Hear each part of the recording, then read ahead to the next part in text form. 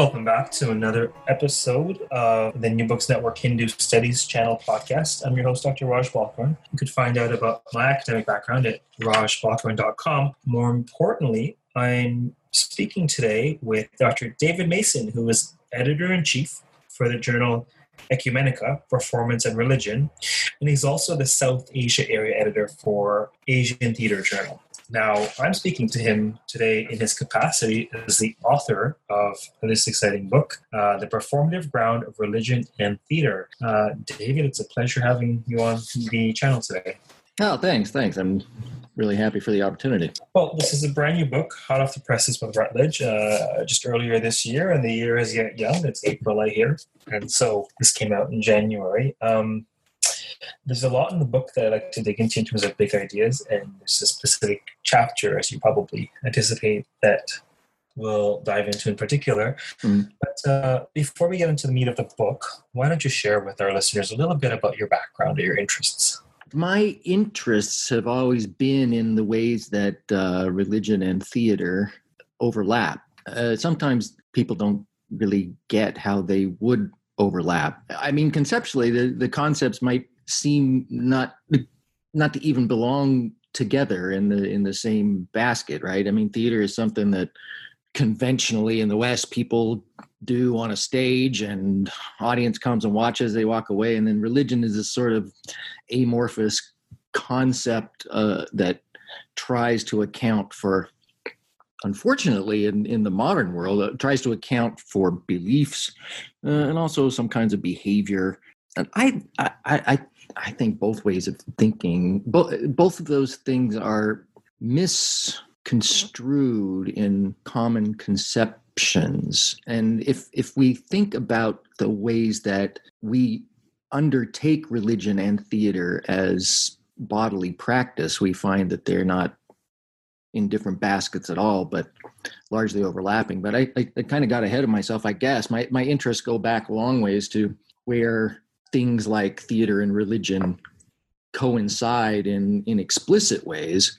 In the Western world, in medieval Europe, you have plenty of examples of theater that is deliberately tuned to serve religious purposes. And my interests as an undergraduate and a graduate student kind of pointed that direction. But you can find plenty of examples. I discovered as a young student, you can find plenty of examples of this kind of intersection of religious practice and theatrical practice that are still alive and well in India, and pursuing those phenomenon as they presented themselves took me to India as a graduate student, or directly out of my undergraduate program to India, and then ultimately pursuing a degree first in South Asian studies and then in theater research, a PhD, concentrating largely on Ras Leela theater in northern India. That was the subject of my dissertation, and also then my first book had to do with Ras Leela theater. And since that book, I've been trying to spin this interest in the intersection of religion and theater out into a bigger theory for both of the phenomena. And maybe that endeavor is partly realized in this most recent book, although I don't know if you have the same kind of experience. You're a writer too, and you have a recent book on Durga. Maybe, I don't know, maybe you're a genius in the way that I'm not, but every time I finish a book, I realize how inadequate the book is. I mean, it's like completing a book tells you what the next book has to be.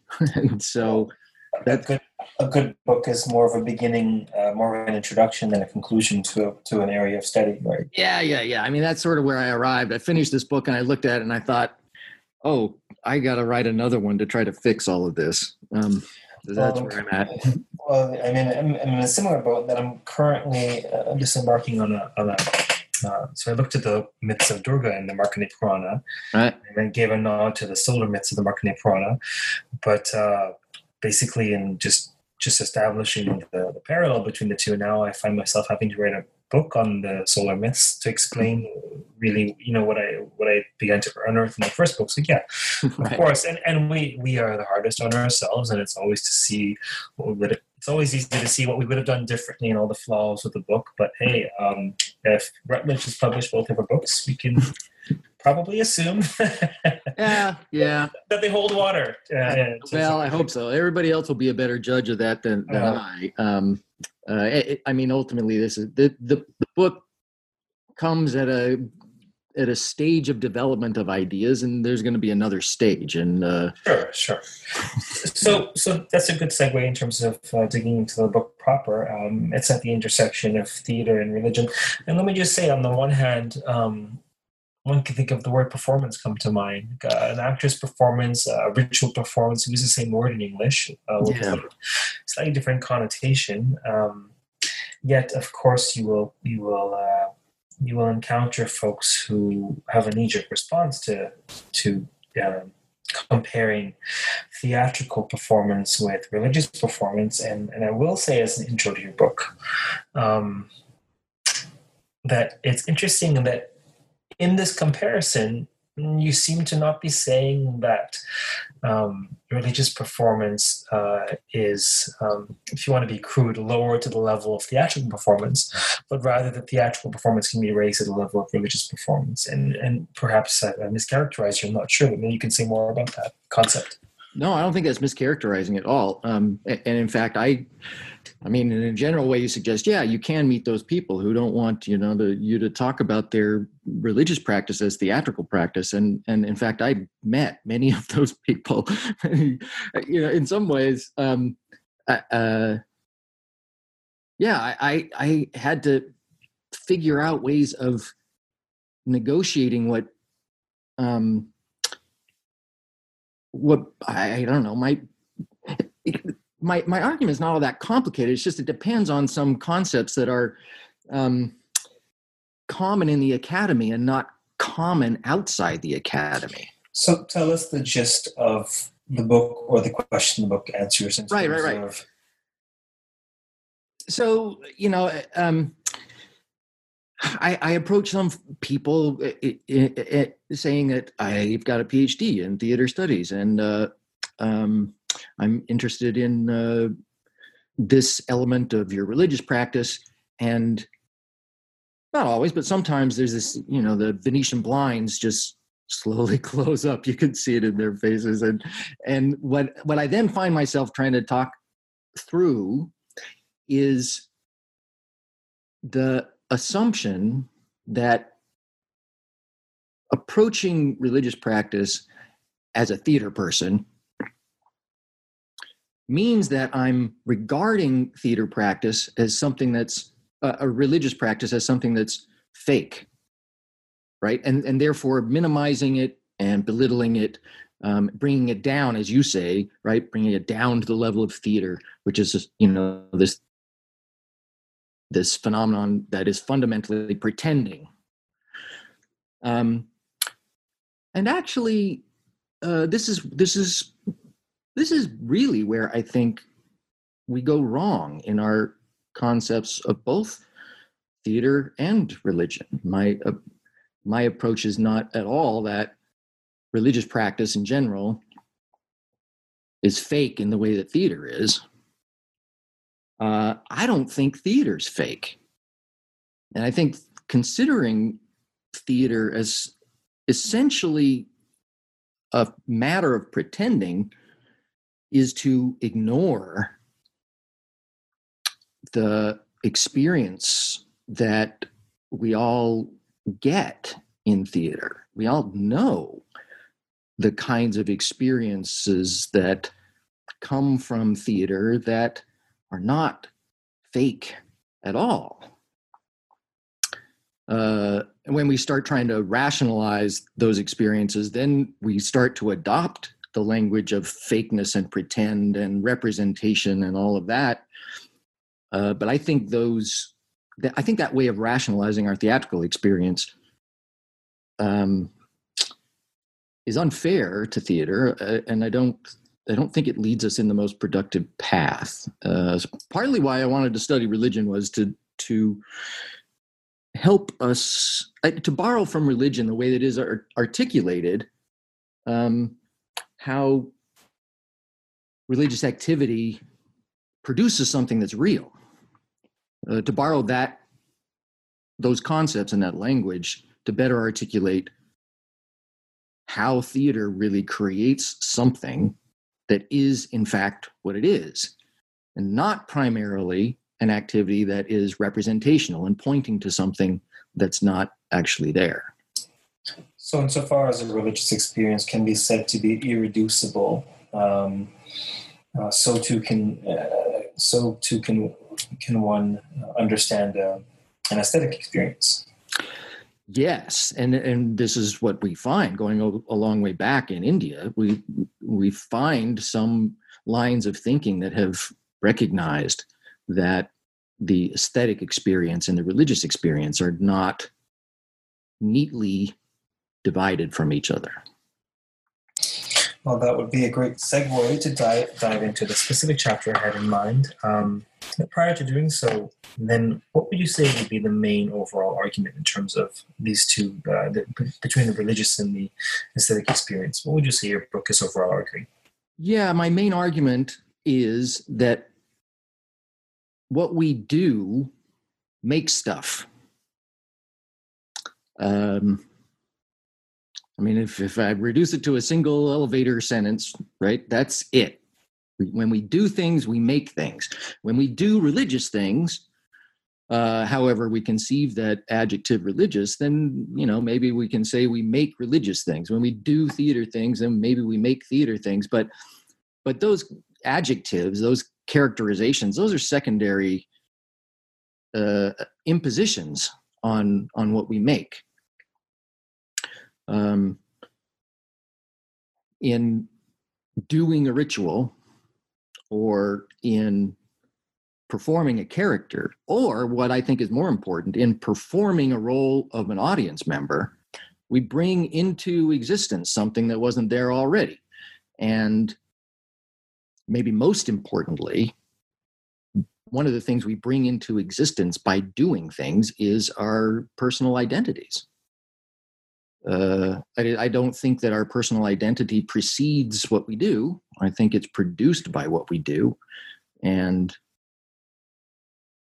can be shaped then in a fluid, mutable way by first doing things and also doing things differently.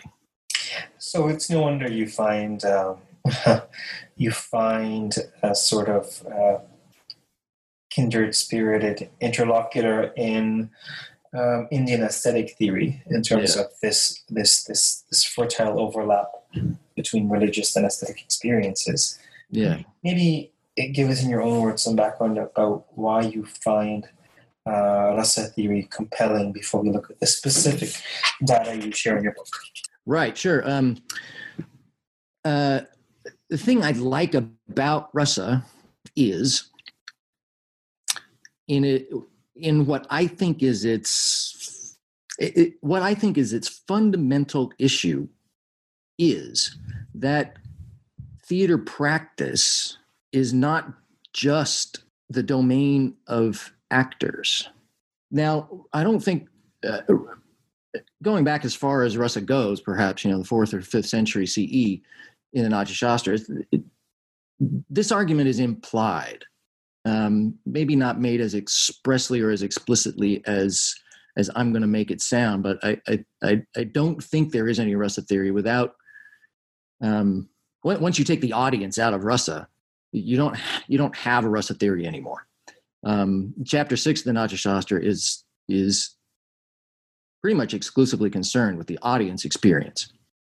The rest of the Natya Shastra has to do with, what are actors going to do? How are they going to move their hands? And what kind of facial expressions they're going to make? And that's the bigger concern of the Natya Shastra, is true. But the theoretical chapter, that chapter 6, is concerned with the audience, and the fundamental notion of rasa is that the audience does something. It's not a passive entity, no matter how passive it might seem, even in Western circumstances, which, invented a very passive audience about 150 years ago. But even the most silent audience member is not silent, is not passive, but is really actively working in collaboration with artists in the theater event.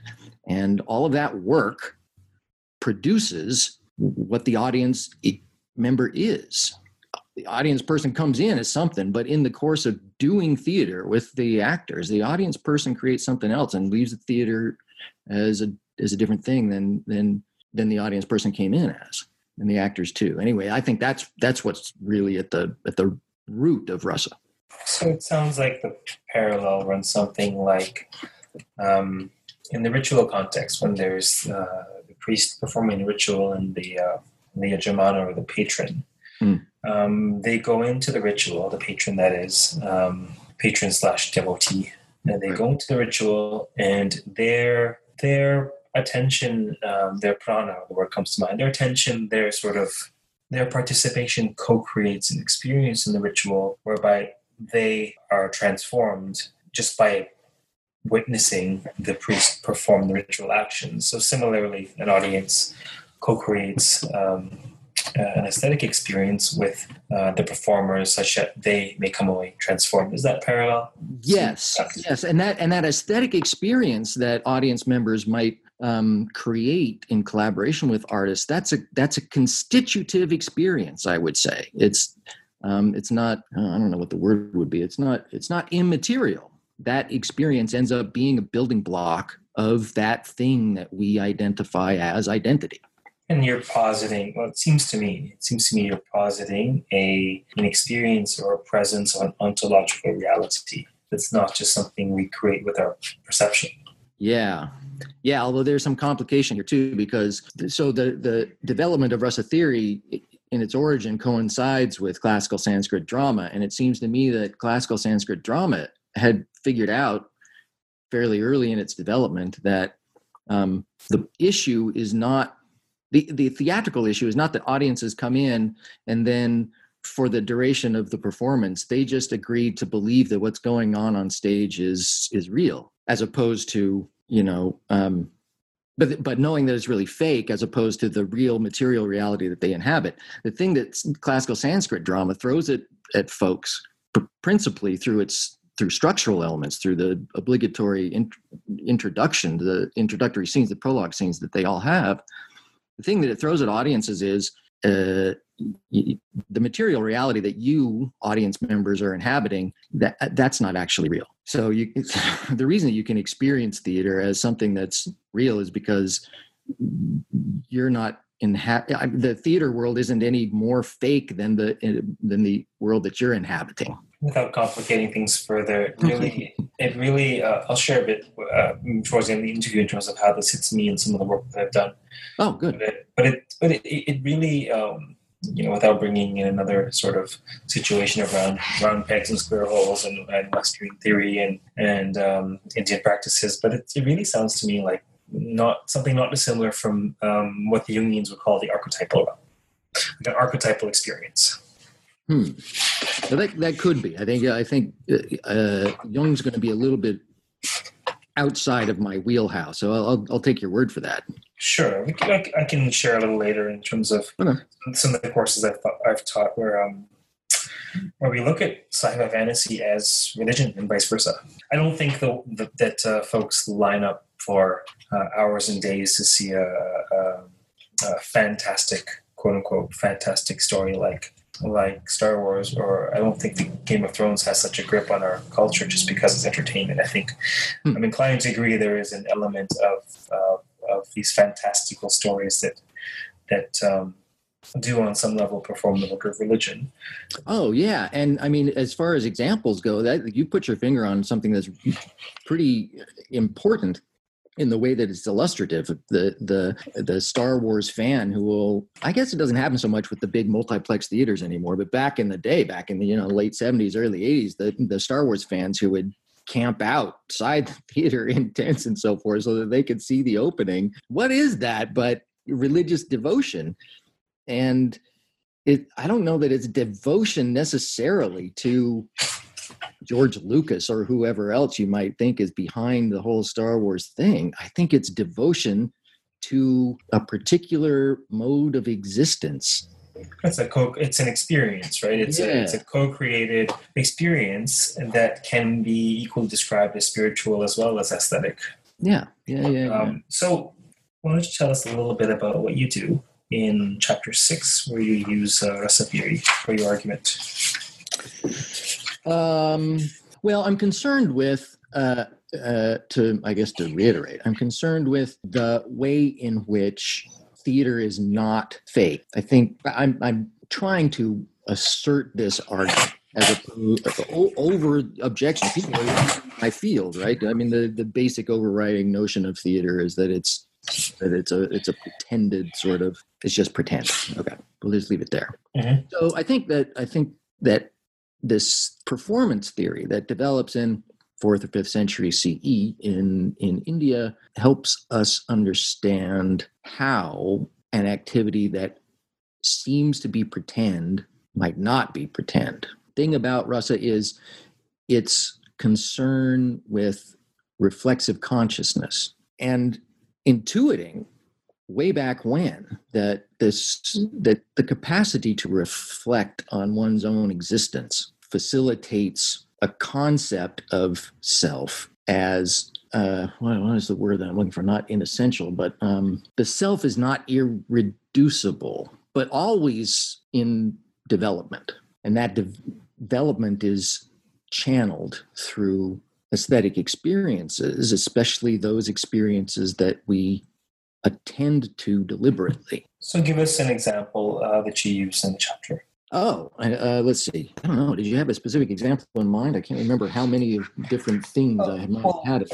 Well, why don't you share with us, what you do with Ras Leela, for example? Yeah. Well, I spent a lot of time with Ras Leela. So Ras Leela ends up, there's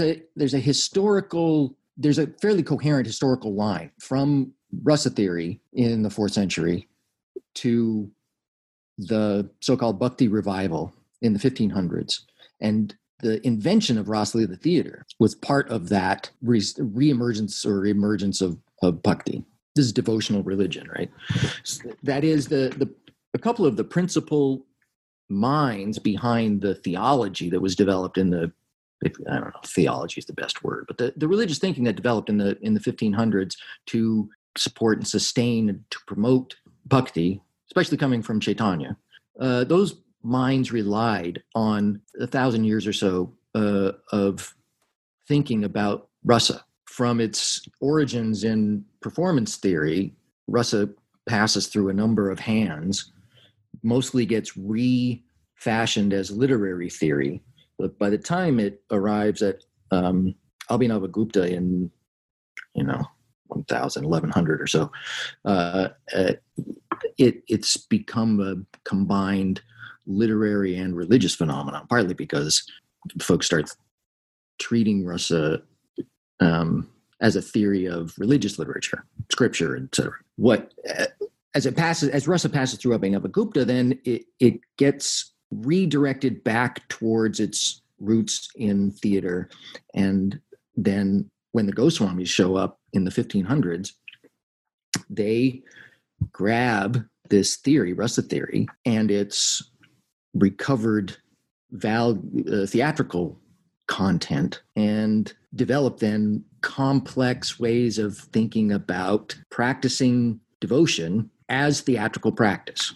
And that's happening in the same century that this particular kind of theater gets invented. That's Ras Leela theater. Now, Ras Leela theater then is the dramatization of Krishna lore, of which, there's volumes and volumes, all these stories about Krishna being a child in Vrindavan and playing with his various friends and causing trouble because he's mischievous. All these stories get staged originally for the crowds of pilgrims that start showing up in Vrindavan in that century, in the 1600s. These stories get dramatized for performance on the pilgrimage circuit, so that, after you've walked all day from one site to another, then the evening's entertainment is Ras Leela troupe shows up and they dramatize whatever story of Krishna is relevant to the moment.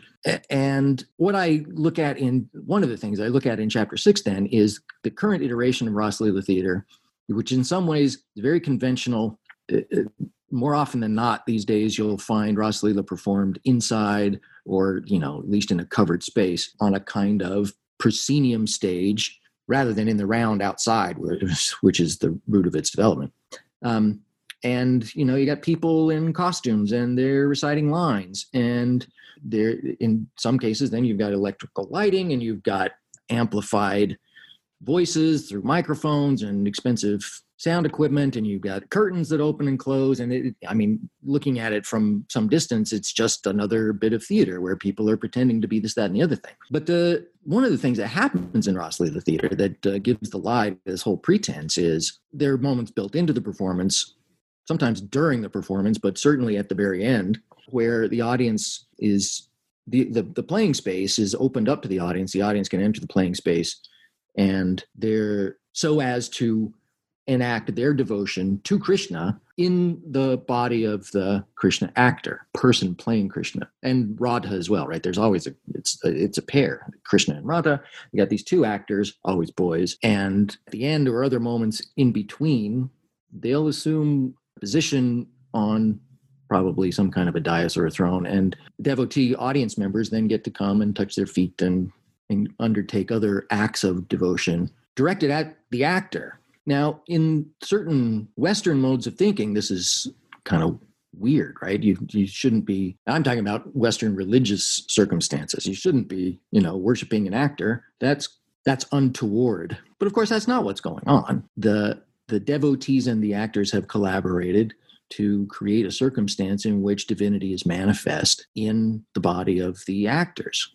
Oh yeah, this is supposed to be a discussion of rasa, and I'm just kind of rambling on. But all of that is important to understanding, I think, how the devotee audience members are principal creative force in constituting the appearance of divinity in that actor. This is then coming from the Goswamis in the 1500s, who tease out a doctrine of acting as a means of entering into Krishna's reality. And here they're picking up again on this thing I mentioned in Sanskrit drama, saying, this material reality that you're inhabiting, that's you're a little deluded to think that's real. The reality that you're inhabiting, that's just as fake as theater circumstances is. So the Goswamis later suggest that the material identity, that the body and the self that you think you inhabit, that's kind of a pretense. What you really want to do through religious devotion, that's religious activity. What you really want to do is construct a self that lives in real reality. That is where divinity is, where Krishna is. And you do that by playing. This is the meaning of the word Leela that we find in Rasa Leela. We find it in Ram Leela too, right? If you undertake to play in certain ways, then you will develop a self that does exist with the divine Krishna. And the reason that it does is because the experience that you derive from that playing is constituted by playful joy, which is the essence of the divine entity. So if we take, for example, in your book, I believe in the conclusion, you make the comparison of Durga Puja with, for example, a performance of The Lion King. Now, let's just, rather than unpack Durga Puja, since we already have you talking about Rasa Leela. Right. Now, I have a main question I want to ask you about this, but the minor question first is, so tell us then, is it comparable? The actors, the devotees' participation in the Rasa Leela in terms of honoring the actors as Krishna manifest. You obviously are saying overall it's comparable, but tell us, is it comparable, or is it fully comparable, or how is it not entirely comparable between that and us attending the Lion King? The question that I would pose as an answer is what kind of experience do you have at the Lion King, and what kind of experience do you have in Durga Puja? And this is why rasa is important. Rasa theory expects that the audience member is going to be reflexive about the experience that the audience member has. So reflective as to make that experience an art object of its own. So the audience member is not only, for rasa, the audience member who's developed some competence as an audience member is not only appreciating the Lion King as a thing and not only appreciating, on the other hand, Durga Puja as a thing, but consciously attending to the experience that the audience or devotee is having in those moments and laboring to savor. This is Rasa theory's language. Laboring to savor that experience as an experience. It's kind of like making a play out of one's experience. Besides the play that one is watching, if one's at the Lion King, right? One has some kind of experience at the Lion King, and then you take that experience and you hold it in your hands and you look at it and you smell it and you feel its texture. I mean, Rasa theory prefers the food metaphor, right? You put this experience in your mouth and you roll it around on your tongue and you savor it as an object that has its own qualities. You turn your experience into an art object itself. And the same kind of thing that happens in a Durga Puja or some other kind of religious activity where there's a certain experience that's generated by the activity. What do? You take that experience and you look at it and you hold it in your hands. Ultimately, you put it in your mouth, you roll it around on your tongue, you savor it. And by savoring the experience as an experience, one depersonalizes the experience, makes it non-particular. And in non-particularizing that experience, objectifying it, one disassociates oneself from the experience. And yeah, go ahead. So you may have an interlocutor say to you, well, in Rasa Leela or in Durga Puja, the participant, the audience member, is having an experience of the divine. And they may say to you, well, what is that? What could that be comparable to in the case of an artistic rendition like The Lion King or whatever musical or movie that you're watching, The Last Jedi, or whatever, The Game of Thrones. Right. What are they having an experience of? Is it divine? One wouldn't know until one worked through the savoring. The premise of the question that interrogates the difference in the quality of experience between going to The Lion King and going to a Durga Puja, that line of thinking, I think, presumes a difference in the first place that can't be. This is what religious activity and artistic activity is actually for, to undo the sense, the enculturated sense that those experiences are different. The savoring of the experience is the labor that's involved in savoring those two experiences. Ultimately, once they're objectified and separated from the self, one then, presumably, according to the theory anyway, one discovers that no, they're not qualitatively different. They're both of the experiences are what emerge from one's collaboration with divinity in producing any experience. And, the material world is fake, according to certain religious thinking, because it's experience that's produced by doing, divine doing, maybe if you want to follow Krishna devotion. But what Ras Leela suggests, and what the Goswamis suggested in the 1600s, is that one can play with divinity. One should play with divinity and discover that the experiences that one has, that one thinks have an essential, irreducible quality to them, either religious on the one hand or theatrical on the other hand, or whatever other kind of experience. One plays with divinity in order to discover that those things don't have adjectively expressed essences to them. One plays with divinity to find divinity in everything, and to find that one is essentially, because in the savoring, you set what you thought was your personal identity aside, you discover that one is essentially, in identity, a collaborative extension of divinity.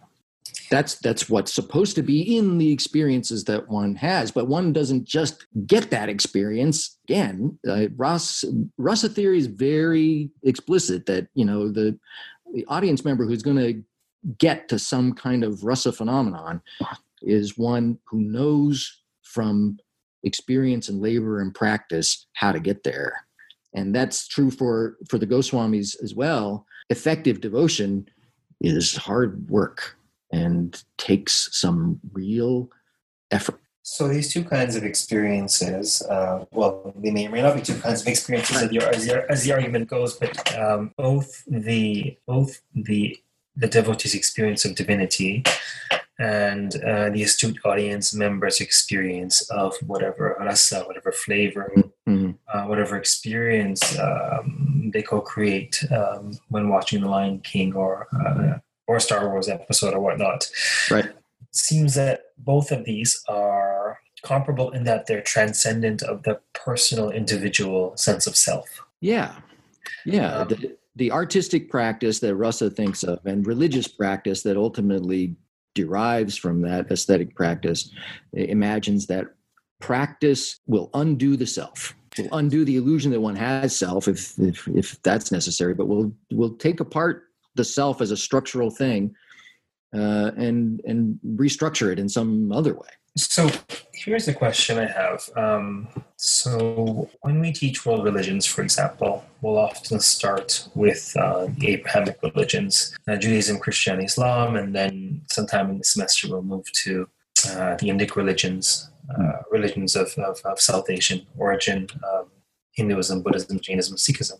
And it becomes clear that these two families of religions can be fruitfully conceived of as structural opposites in certain ways. So Rasa theory comes out of a religious ethos of cyclical, unending cycles of time. The universe is created and sustained for millions of years and destroyed ad infinitum, and you have the permanent supreme self is within you and experiencing the drama of Maya, this illusory phenomenal world. Right. That's a very different religious ethos, perhaps, than in the Abrahamic ideology, wherein the world is real, created by the divine, bereft of divinity, because divinity is by and large beyond this world, beyond nature, something you're supposed to be before, and something you will ultimately encounter after your death. That this is the universe is linear, and after X thousand years, it'll all be dissolved at the end of days. Right. And you'll be, united with the divine, so to speak. In these two religious meta narratives, there's a different idea of the extent to which divinity can become manifest in the world, let's say. And so I'm wondering, somebody who is of an Indic worldview, be that a Jain or Hindu or Sikh, they have a worldview amenable to participating with divinity and seeing the world quite literally as a stage, as Maya, as a play, as a masquerade ball. And I wonder if this comparison you're making, I wonder if one stumbling block doesn't occur for individuals of an Abrahamic conditioning worldview, wherein the idea of participating with divinity directly or having experience, or the idea that this is all Maya is so foreign. I'm wondering if you could speak about this. Sure. Yeah. Well, there's theology, and then there's religion as it's actually done and experienced.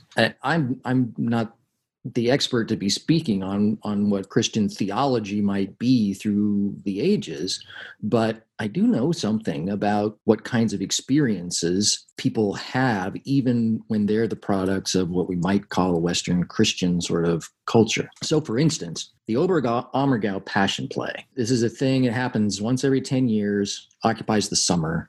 It's a dramatization of Jesus' story from the Christian New Testament, taking place.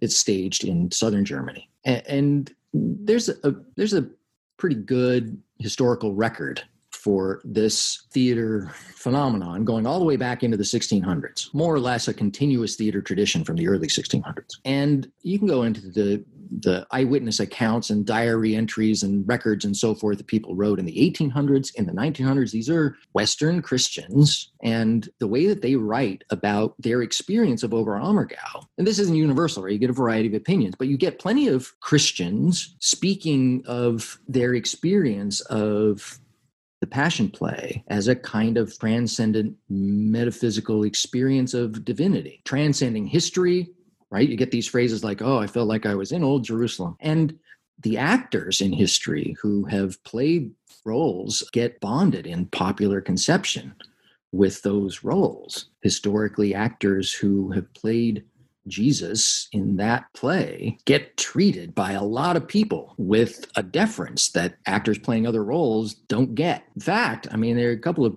people who spent maybe too much of their lives playing Judas, whose lives seem to have been wrecked by having played that character. And so the reason I'm teasing all this out is the experience is what I'm interested in, how people experience the world. And we find even in these religious traditions where in terms of formal theology, such things oughtn't to perhaps be happening, but nevertheless are. People are, in fact, according to the record, experiencing divinity in their experience of the Oberammergau Passionspiele.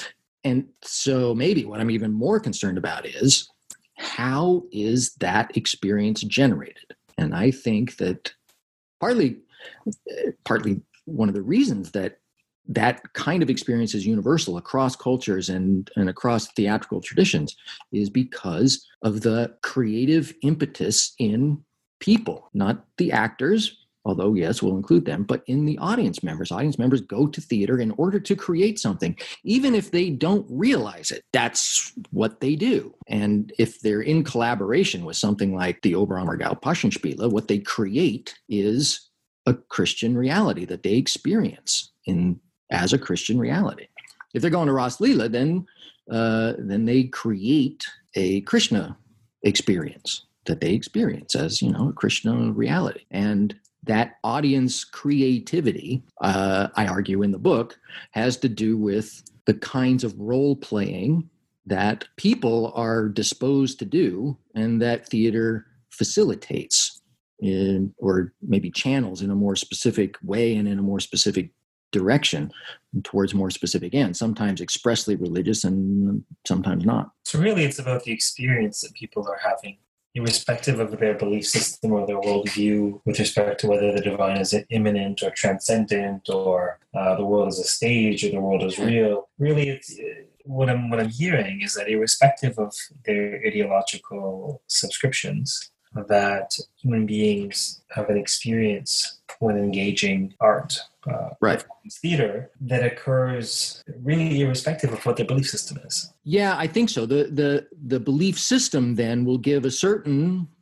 I don't know, to adopt Russell language again, right? I'll give a certain flavor, a certain character to the experience, but the experience itself, I mean, we can find, I think, analogous experience even amongst the most secular, even amongst what do we call, for lack of a more amenable phrase, even amongst militant atheists, we can find comparable analogous experiences. If you've ever been to a movie or read a book or been to the theater that made you cry, you have to ask yourself why. You're never fooled that what's going on is real, but you're crying real tears. What is that about? And you don't have to have a theistic or a deistic or any other, polytheistic outlook on life to appreciate that there's something really weird about having that kind of, what shall we say, real experience, even in the moment that one knows that what one is watching is fake. How do we account for that experience?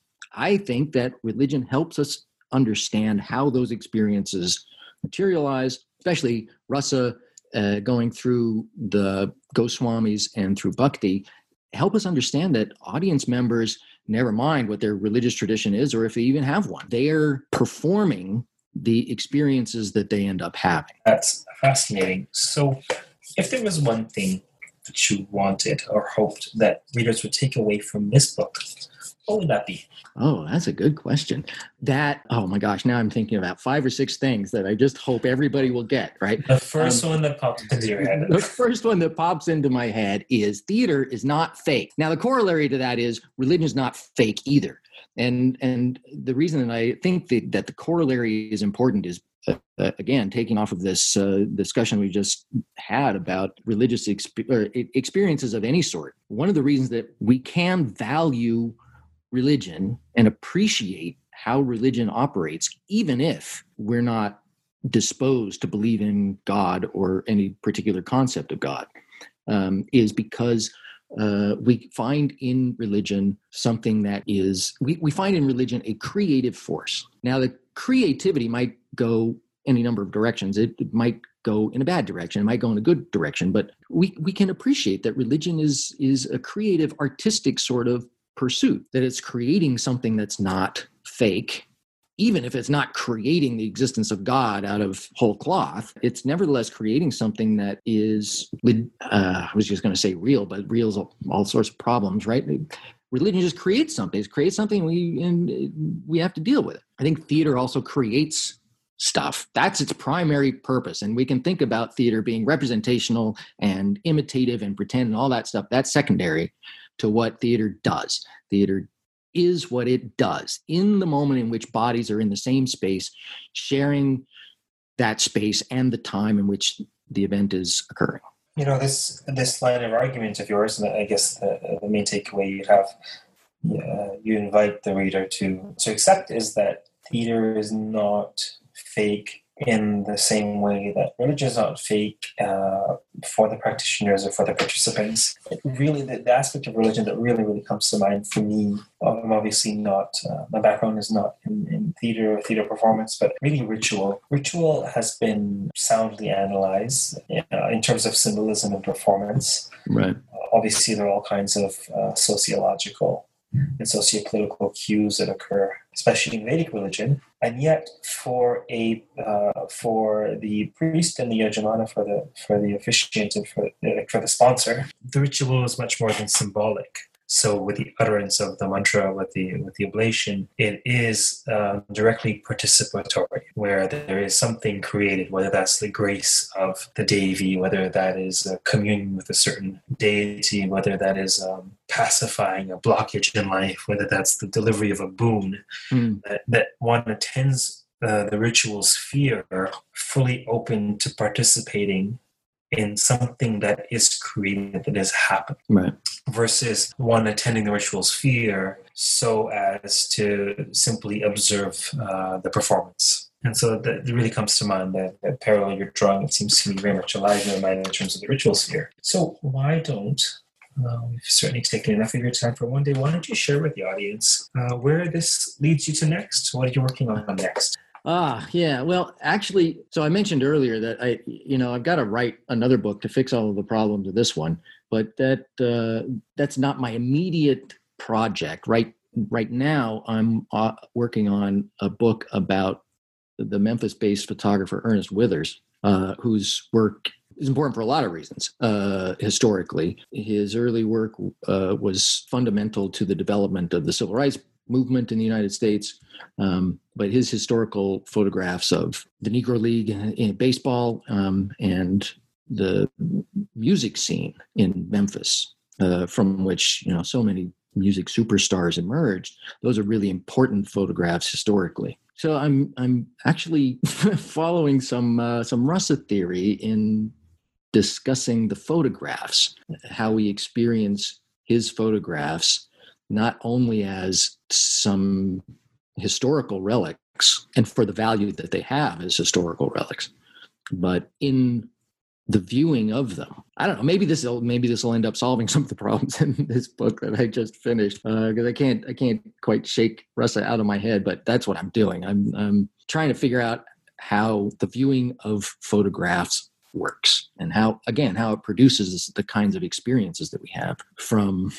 artistic phenomenon. Rasa is certainly a refined, if not very compelling lens, I guess, theoretical lens, whereby to look at our aesthetic experience. So it's no surprise to me. It's no wonder that even thinking about the theory can be transformative to one's consciousness in terms of how you engage art. So it's probably worth sticking with it. You seem to enjoy it and have a handle on it. So good luck with this project. Oh, thanks. As a scholar, that it's not whether or not you enjoy what you're doing. It's just that the question has got to be answered somehow, even if you just are miserable and it's taking all of your time and sapping all of your energy. Some things you get in your head, you can't shake them, and you just have to chase them until there's no more chasing to be done. Well, certainly you feel called, there's a call. If a book or a project doesn't call you, one way in which you can define ABT, there's an entire class at the Academy for our listeners, I'm sure you're aware. There are a lot of folks who do tons and tons of work. Their PhD candidates. They do their comprehensive exams. They do all their coursework. They do language training. They do everything. There's a word called ABD, all but dissertation. Yeah, yeah. They finished everything except the dissertation. So whether it's a dissertation or a book, my sense is like, if you're not called, like what on earth is going to motivate you to pop this thing out? So obviously you're called, whether it's a maddening, pestering annoyance in the back of your brain, whether it's a labor of love. Certainly your curiosity is awake, and you need to work some of this out for yourself and for folks like us who get to read your work. So once again, for our audience, we have been speaking today with Dr. David Mason, who's editor-in-chief for the journal Ecumenica, Performance and Religion. He's also the South Asia area editor for Asian Theater Journal. You've been speaking to him about his book, The Performative Ground of Religion and Theater, a fascinating read for anyone interested in South Asia, South Asian Hindu, we could say Hindu aesthetics, the intersection between spirituality and aesthetics. Definitely recommend you check it out. So David, it's been a pleasure speaking with you today. Oh, thank you. I really appreciate it. I'm glad to be able to talk about the book. It's fun. Great. And until next time, keep reading. I'm your host for the Hindu Studies podcast, Dr. Raj Balkaran. You can find out more about me at rajbalkaran.com. Until next time, take care.